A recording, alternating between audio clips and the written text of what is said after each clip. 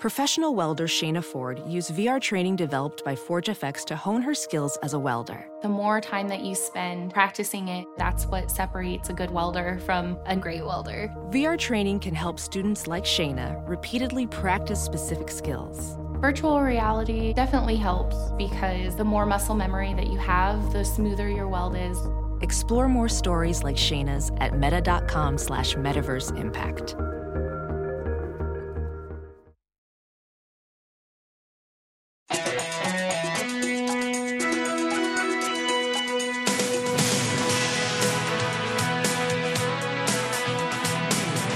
Welcome to Hollywood and Levine. I am Ken Levine, your podcast host. Got a good guest this week and next. Bob Perlow, who is a key element in sitcom production, and he has been for 37 years. He is pretty much the warm-up guy's warm-up guy. He has been the warm-up man for Friends, for Cheers, for Taxi, for Newhart, Full House, Growing Pains, Dharma and Greg, The Tonight Show for many years. There really is an art to it, and I say that because I did warm up for Cheers, and I know how difficult it is. This guy is the master. He also wrote a book called The Warm-Up Guy. His name is Bob Perlow, and like I said, we'll be talking about the art of doing an audience warm-up this week and next right here on Hollywood and Levine. Okay, so I'm going to start off by asking you the same question I once asked Prince Charles. How does a young man get into a field like yours? It's serendipitous, if I can use that word.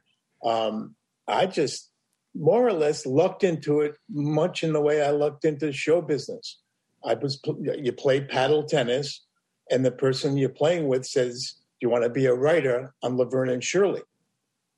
And you say yes on a Wednesday, and on a Friday, you're pulling up to the gates of Paramount. So I guess everyone does it like that. Okay, back up just a little bit. How did that work? Who did you play paddle tennis with, and what made him think that you could be a writer? Exactly. I came out to L.A. to be a tour guide on buses for 2 weeks at a time. So I was going up and down the coast of California, giving tours of between Vegas and L.A. and Santa Barbara, Yosemite. And when I was living in L.A., I was roommates with Jay Leno. We were friends from Boston. So he was doing his comedy. This was 1974, 75. And you were doing tour guides, so you were going like, and to your left is Barstow? No, on your right, and on your right, and it was. I feel bad now. I don't really feel bad, but you know, these people have never been to California, and for the first time, I came out with them, and I was giving them the tour. So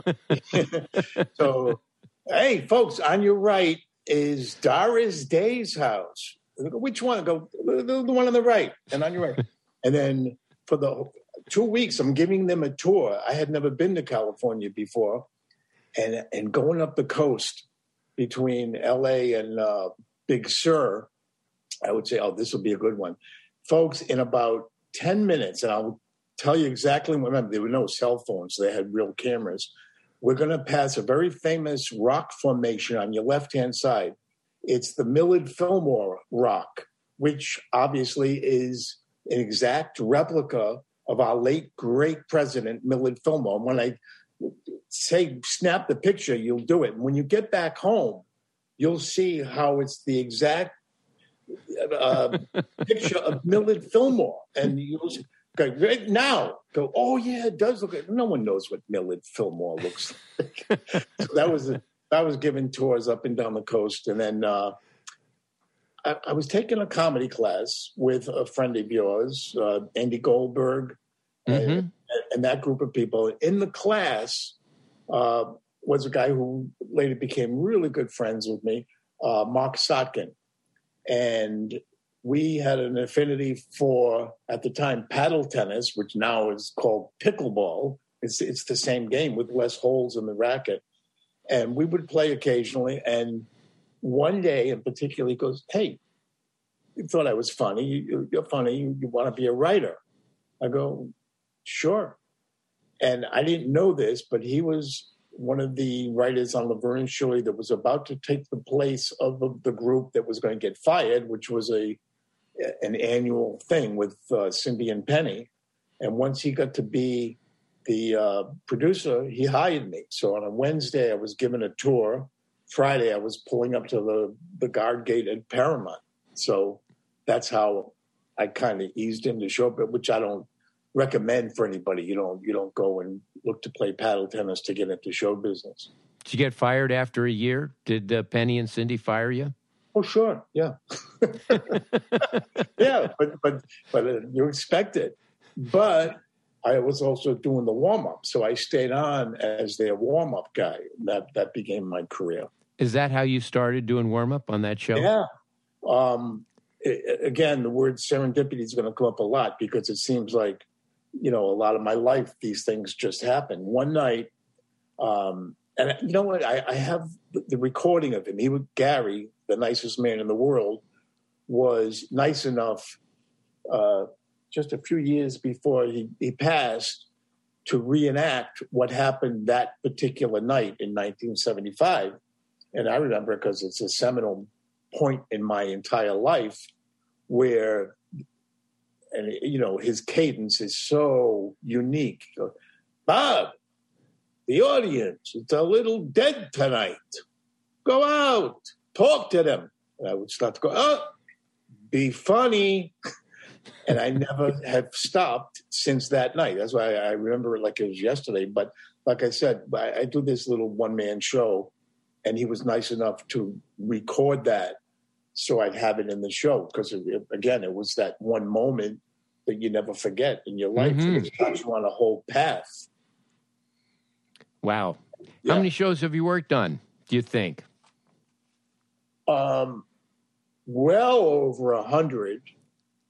But thousands of episodes, sure. Of episodes. And we're talking pilots. And, in your heyday, I did Cheers, Taxi, Newhart, It's a Living, Golden Girls, Mork and Mindy, obviously Laverne and Shirley, Happy Days. So I was sought after, which is why it was so important that Gary did that for me.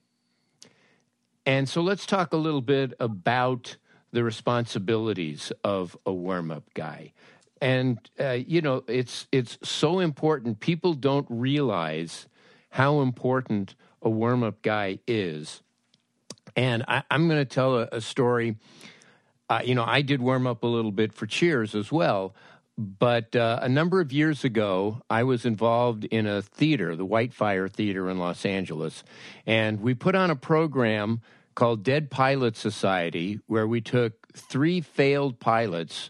We invited writers to do 3 failed pilots and adapt them for the stage. And we put together a whole program, including a pilot that David Isaacs and I wrote. And the first couple of times that we did it in front of an audience, they all played okay. And then I got the idea. I said, if people are essentially watching a television taping, why don't I go out and do like a little warm-up? And I did like a 2-minute warm-up, just welcoming people and have a good time and that sort of thing. The laughs went way up. Mm-hmm. They went absolutely like 50% higher as a result of that. It really does make a difference. Yeah. Again, the general public doesn't know this except when they see at the beginning of their favorite episode filmed before a live studio audience, not knowing that there's a job like that is to keep the people involved, not to be too funny. Again, it's a double-edged sword. Yeah, you can't upstage the show. God forbid. I mean, then it's death when they go action. So it's that thin line you have to walk, and it's important. I mean, you of all people, know this as director, producer, and writer. that you need that crowd to be hot, not too hot, because then and it's a balancing act also during the whole course of the night, whether it's I ended up on the Tonight Show, which is a whole different warm-up. That's bing, bang, boom, and you're done in 15 minutes, and they're at a fever pitch. But God forbid you get them at a fever pitch in a sitcom, because then they'll burn out. So knowing, we get the script on a Wednesday, and you reading through it, you go, okay, you got to bring them down now, then bring them back into the story. It's a balancing act. You bring up a good point about being involved in the script. And one of the things that a good warm-up guy has to do in a sitcom is keep resetting the situation for the studio audience. Because at home, you see a scene, and a second later, you start seeing the next scene. But when you're at an actual filming, a scene ends, and then it's sometimes 15, 20 minutes of costume changes and changing the cameras and moving over to another set. So you have to, again, sort of reset the situation. Okay, here's what happened, and his dog died, and she went to tell him, and so now here's the next scene. Exactly. And I would tell the stage manager, I go, when you get the okay to say, wrap it up, Bob, please add on another 15 seconds so I can do the wrap up. Okay, remember, Frasier left the apartment and he went to the studio, and remember, Niles is doing this. Now he's coming back. So this happens automatically. This is not 15 minutes later, even though we have been waiting for 15 minutes. It's now he's coming back in. So it's important that you recap that whatever the situation was. Right. When we started out at MTM, and it's something that we continued at Paramount, and certainly shows that David and I did, we had a band. So there was kind of a break between when there was that 15-minute stretch. The warm-up guy didn't have to do 15 minutes. There was like a band that would play for like about 10 of them. Ken, you're talking late warm-up. In the early days, we didn't have, there were no. I know. Yeah, I know. But we had a good band. We had Carole King's band on Almost Perfect. Yeah. And it was great. It made the warm-up guy's job a lot easier, because, there was music and there was things happening. I've been in situations where there's not been a band, and there's like a 20-minute, half an hour, intermission between scenes. And again, you don't know how long that's going to be. It's not like, I've got 12 minutes. You could have 12 minutes, you could have 40 minutes, depending upon how long it takes the actress to change her costume. And you have to fill that and be ready to go. We're ready, Bob. Then you need that 15 seconds of recap. But you can't be in an involved situation with a dance contest. And I used everything. I had phones on the stage, but there was no music. I don't think people used music. I think I was kind of the first one to really. I wasn't a disc jockey. I had 8-track cassettes that I labeled. Well, for instance, I'll go, and this was bits that I had not pre-recorded. I would ask a question. I go, pick somebody out of the audience, whatever the question was, and my sound guy, which would be the sound guy for the show, would know when I gave a little nod to press da da da da da, the theme for Jeopardy. Right. Mm-hmm. But it had to be, if you waited too long, it wouldn't work. So and each show I did had a different sound guy. So each 8-track was labeled. Then later on, I got a machine that he pressed a button. And then obviously we got at the end of my career, it was the computer where everything was programmed in and numbered according to what we needed. More with Bob Perlow in a moment, but first a word about Fields. Fields is the premium CBD that will help keep your head clear and help you feel your best. It's hassle-free, delivered directly to your door. It is a CBD that naturally helps reduce stress, anxiety, pain, and here's how I use it, for sleeplessness. No hangovers, no addiction. You just place a few drops of Fields under your tongue, and you can feel the difference within minutes. They also offer a free hotline to answer any of your questions. And joining the Fields monthly membership, well, it's super easy. You'll save money on every order, and you could pause at any time. So what are you waiting for? Start feeling better with Fields. You can become a member today by going to fields.com/Levine, and you'll get 50% off your first order with free shipping. That's FEALS.com/Levine to become a member and get 50% off automatically from your first order with free shipping. Fields.com/Levine. Did you ever do so many shows that you walked onto a stage and you're going, what is this again? Where am I? Is this Growing Pains or Newhart? Boy, I'll say that's why the script was so important.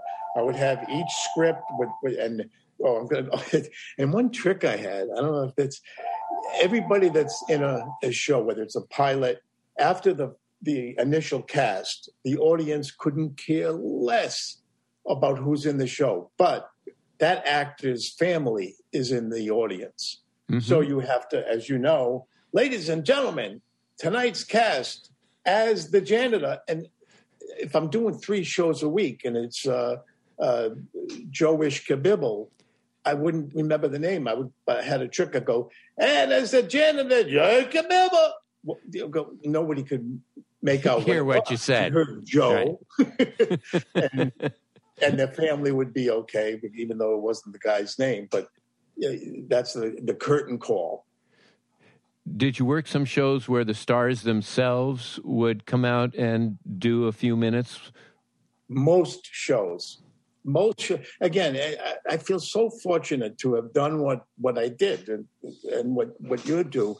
But Newhart would come out. It was so brilliant. He would do 5 minutes every show. So by the first scene, it would be, oh, that's Bob. We love him. He's a normal guy. The only one early on, right after Laverne and Shirley, and then I did Working Stiffs with Michael Keaton and Jim Belushi. Mm-hmm. Then I did a show for Kasi Werner called Old Madeline with Madeline Kahn, mm-hmm. which only lasted 1 season.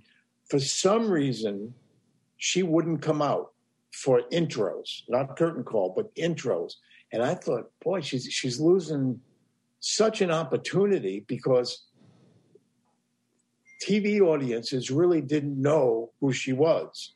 So for her to come out and to say hello would have been a leg up. Instead, right. we're in the first scene, and they're still getting used to seeing the girl from Young Frankenstein, so that they're holding back the laugh, thinking, oh, who is she?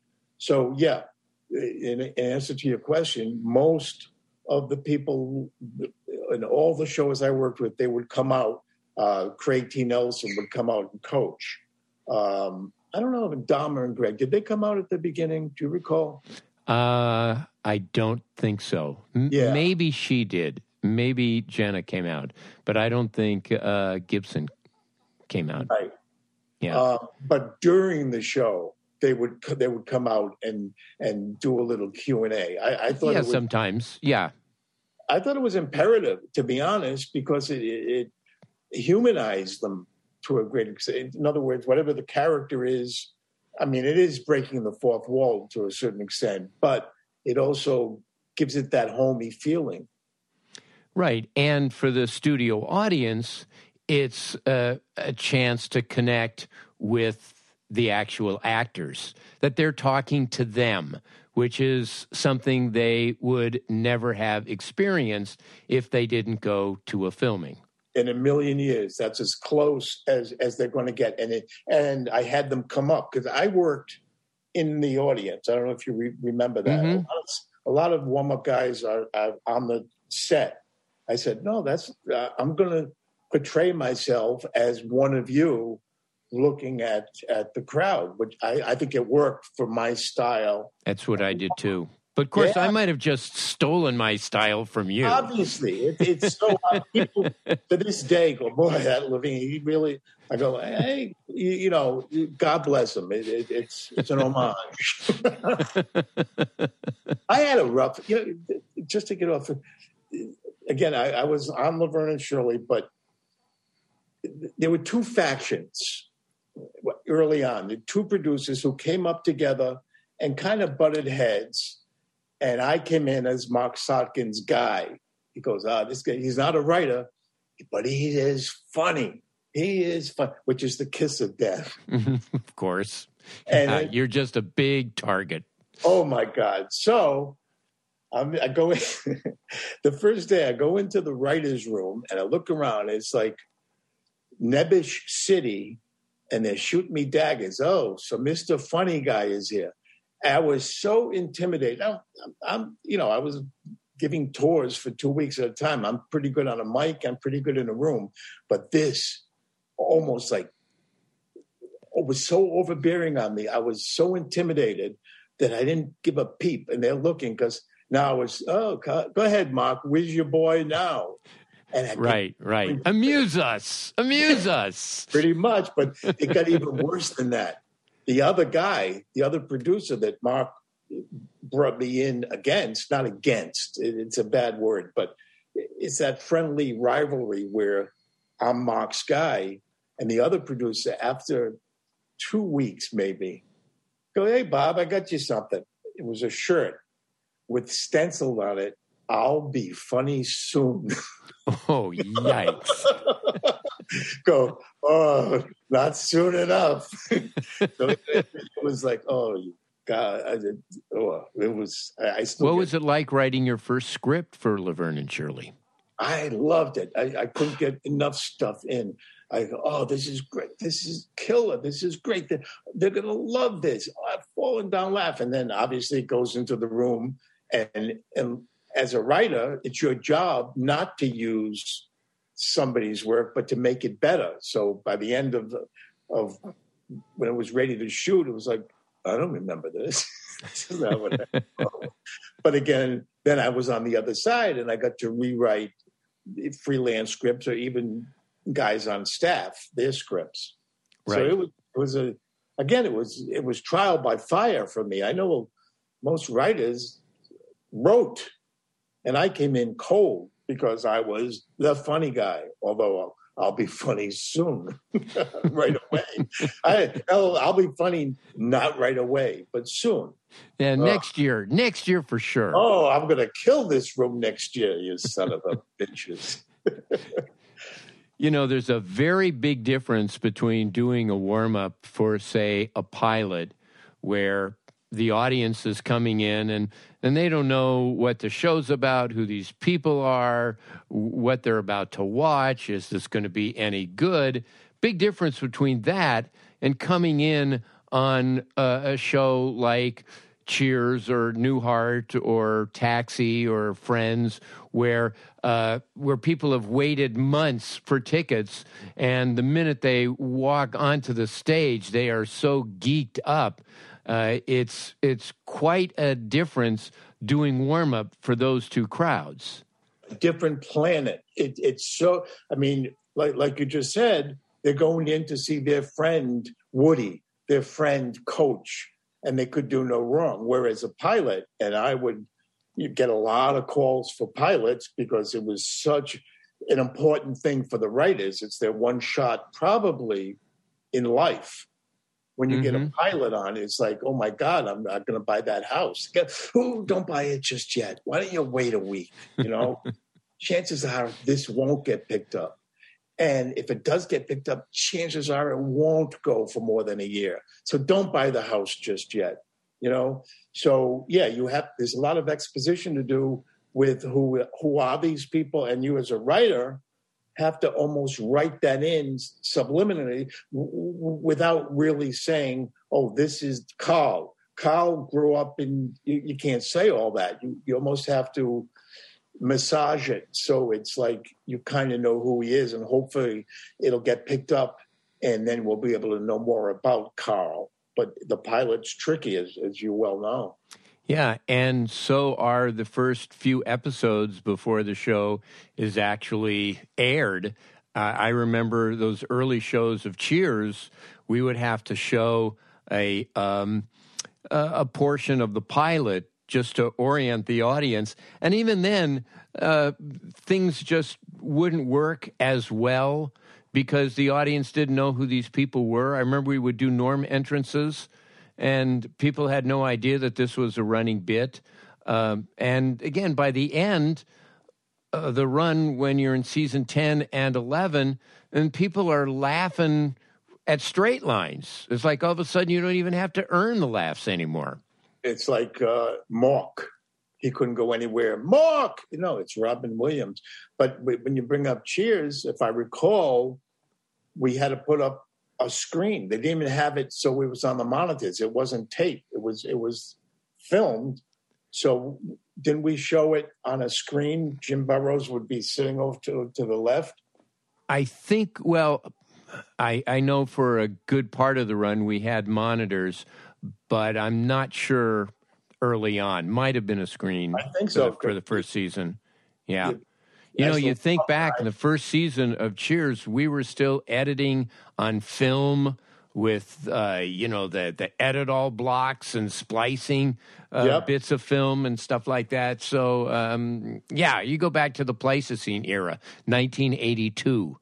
Oh, I remember in Laverne and Shirley, my first year, they would let us into the editing session, and it would be, get camera 2, and they have to run it back and show, okay, let's use that, and let's see the master. And again, I hope it's not too complicated. Right. Well, and eventually it all got transferred to videotape, and so you could watch all 4 monitors, and at one time you could just say to the editor, okay, let's go to camera 2 for this line, let's go to camera 1 for this line. But when you're editing on film, no, it was very, very different. And even having a screen was new, because back in the early days, from the time of I Love Lucy, there were no monitors assist. The audience had to actually watch what was going on the stage,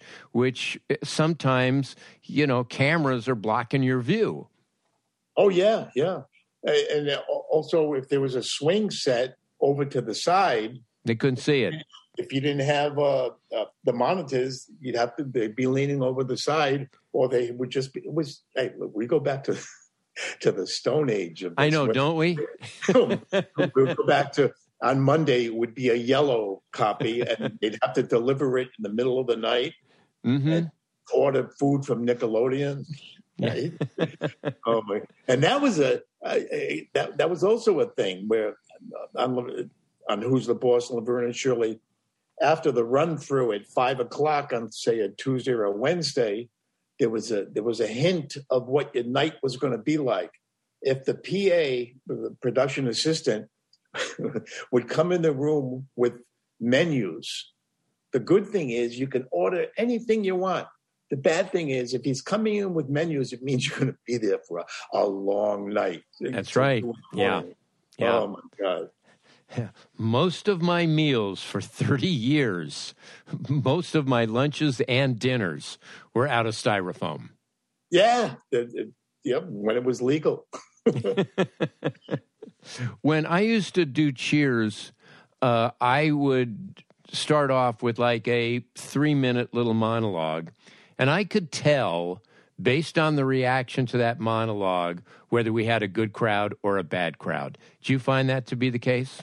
100%. And unlike, I talked to this just the other day, unlike a stand-up comic who, if he's dying, can manufacture his ending and going, I see my time is up. You folks have been terrific. A warm-up guy, if you're dying, you look at your watch, you go, oh, shit, I have 4 more hours. if they hate you for 4 hours. Yeah, but it was a challenge to say, okay, they're bad. And I loved it. I did it for 35, 37 years to try to say, I can turn them around. I'm going to make them love the show and not leave. People don't realize they didn't pay to get in, and they could leave at any time they wanted. And as a warm-up guy, you took it personal. If anybody left, I had my thing where I would, hey, where you going? The two people would go, they point at their watch and go, we have dinner reservation. I go, really? Where? Honey, where? The plate. Well, it's 8:00 and they're not open. Come on. You know what? Have a seat. I have an idea. I would have one of the pages go to the craft services table and make up a plate. You don't have to go eat. We'll feed you. Ladies and gentlemen, this has just become a dinner show. And they would, they'd laugh and they'd stay. But it was like pulling teeth. You do anything you can to make them stay. And it was a challenge. I loved it. There you go, part one of my two-part interview with Bob Perlow. Like I mentioned, he wrote a great book about his experiences called The Warm-Up Guy that's available on Amazon and everywhere else. Next week, we talk a lot about what it was like to be the warm-up guy on Friends. A very unique situation because a Friends filming would take 8 hours. He also talks about a meltdown that Tim Allen had when he was doing the warm-ups on Home Improvement, and a lot of other stuff as well. So that's next week. Thanks, as always, to Adam and Susie Meister Butler, Howard Hoffman, Bruce and Jason Miller, and John Wolford. If you want to get in touch with me, my email address is hollywoodlevine@outlook.com. That's hollywoodlevine@outlook.com. I'm on Twitter @Ken Levine, also on Instagram, Hollywood and Levine. All right, are you ready for Warm-Up Guy Part 2? That's next week, right here on Hollywood and Levine.